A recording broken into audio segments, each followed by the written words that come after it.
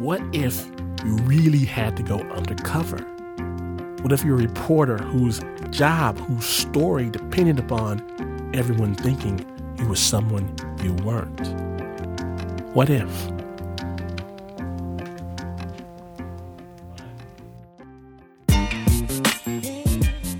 If you're gay, but you're very religious and you don't want to be gay anymore, some people say that there's a way to curb your same-sex attraction, and that way is to be held. We would pick one of the three holds. We were sitting either side by side with the counselor putting his arm around us. These holding exercises or touch therapies are meant to give men positive, non-sexual, intimate contact with other men so they don't seek out male contact in the, quote, unhealthy sexual contexts. There was another hold called the Cohen hold, the counselor sitting on the ground with his legs spread open, and then we would sit between his legs, and he would kind of cradle us the way a parent would cradle their child. And the third hold was called the motorcycle.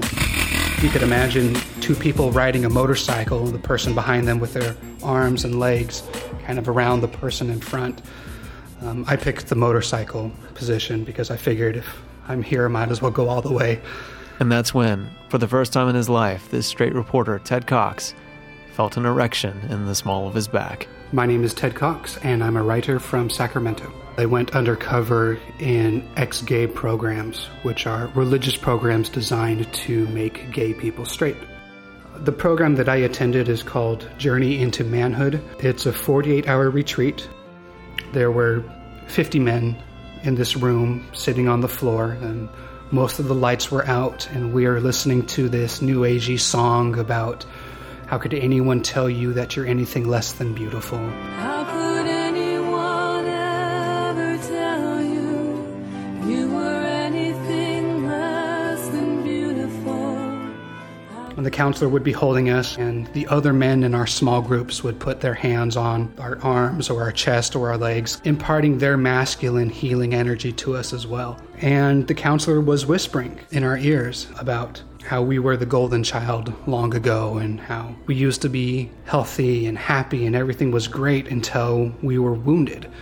Somebody hurt us and we put up these emotional walls to protect ourselves, but it was now time for those walls to come down. And then after the counselor said that, the entire room broke out into song, and we sang the chorus of this song together. After we did that, it was time for the next man to kind of rotate, so we all got the chance to be held by the counselors in the room. The idea is simple. The idea is that through faith, through scripture, through psychotherapy, somebody can basically correct their orientation. Well, correct is not the word that either Ted or I would use. And become straight, or at least become less attracted to people of the same sex. Ted Cox is an ex-Mormon, a very ex-Mormon, now an atheist. And when he was going through the touch therapies at the Journey into Manhood retreat, he had been undercover in the so-called ex-gay movement for over a year. He had attended weekly support group meetings and weekend conferences geared towards Christian men and women desperately trying to overcome their same-sex attractions. To be clear, he went into this as a supporter of gay rights and marriage equality for gays and lesbians. He went into this with an agenda.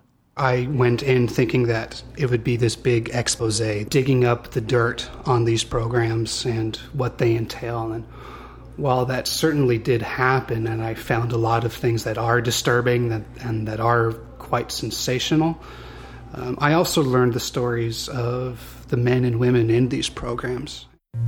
But before he could learn about these stories of sadness and struggle and fear and self-loathing, he had to get in the door. And to do that, he had to lie. I didn't feel good about lying. I thought I could just go and pretend and I wouldn't get emotionally connected to the men in these programs. At first, the deception was pretty simple. I had to answer some questions online about why I'm going and what my struggle is and what I hope to accomplish from the camp. But Ted was careful to only make up the part about being attracted to men. The rest of his story about his Mormon upbringing and stuff that happened to him when he was a kid, that was all true. And this wasn't just so he could remember it and keep his story consistent. The men in these programs are very open about themselves, and they do share a lot of personal things. And so I wanted to know what it was like to share those kinds of personal things. I wanted to get as much of a real experience as possible. The so-called therapy at this ex-gay camp centers around one idea. It's this idea that homosexuality is a symptom of some deeper emotional issue. It is the negative cumulative effect of psychological wounds.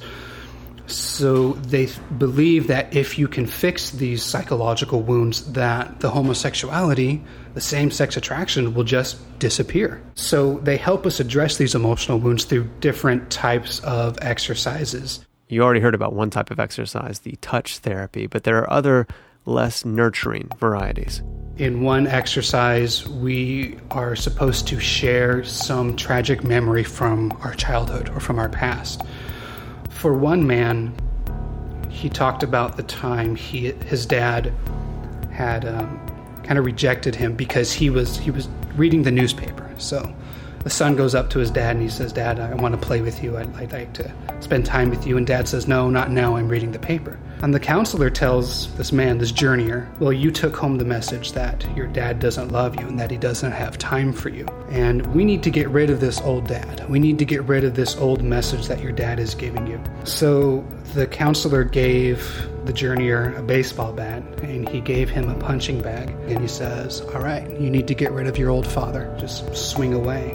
Basically, the guy is beating his dad to death in effigy. After many swings, the old counselor is lying on the floor, crumpled on the ground. Old dad is dead. And there's another man standing behind the old father. And he represents the new father, this perfect golden father. And he says, "Son, I love you. I have time for you. I care about you." I think it's possible to hear these stories about the extreme exercises and the role-playing and ridicule the whole thing and everyone involved. But Ted felt nothing but sympathy for the journeyers. My heart ached for them, for the struggles that they were going through. I wanted to take them and say, "Hey, guys, it's okay. It's okay to be who you are. You don't need to fight this." But Ted's feelings for the counselors is a bit more complicated. I felt a lot of anger, but also sympathy for them, because the men there, the men who lead ex-gay programs, they are also victims to this idea that there's something wrong with their orientation. So kind of everybody there is a victim. Some of them are, the victim becomes the victimizer as well. The end of the Journey into Manhood weekend isn't the end of the story. Ted secretly wrote about his experience, changed all the names, and even though the group had exchanged numbers and were encouraged to support each other after the retreat was finished, he was able to avoid contact with most of the journeyers he had been with that weekend. I felt like I had intruded enough into their lives, and I didn't want to continue on with that. But one guy, who Ted called Dave in his article, kept calling and calling. Finally, I told him, "Dave, I have something to tell you, and you're not going to like it." So Ted had to come out straight to Dave. He was very upset, and rightfully so. I explained to him that I'm on his side, that I'm doing this project so that he wouldn't have to go through programs like this, so that people would be more accepting of him, so that his spiritual leaders wouldn't condemn him. He was upset because he had shared a lot of personal information, and he wondered why I didn't just stand off to the edges and just be an observer. Why did I participate? Why did I go through all of the exercises? We've had lunch a couple of times since then and talked about his life and what he's doing and stuff, and I think I can say we're friends now. I'm comfortable in saying that. It's interesting is that he talked to me about this idea of choice. What's the problem with his choosing to overcome same-sex attraction? Why is it a problem if he decides that he would be happier married and with children as opposed to pursuing a relationship with another man? Isn't that his choice, and doesn't he get to make that decision? And he's right. People have the right to self-determination to choose which path they want to take, religious or otherwise. So it's certainly not up to me to tell him how he should be or how he would be happiest. Like anybody, he has the right to choose who he is and what he does.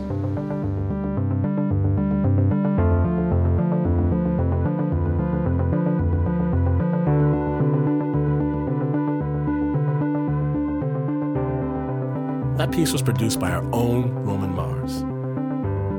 Ted Cox is writing a book about his undercover experiences in the ex-gay movement. Now, publishers, listen close. Ted Cox hopes to find a publisher soon. Whoa! That's all I'm saying. You are listening to Snap Judgment, and to hear more stories, visit snapjudgment.org.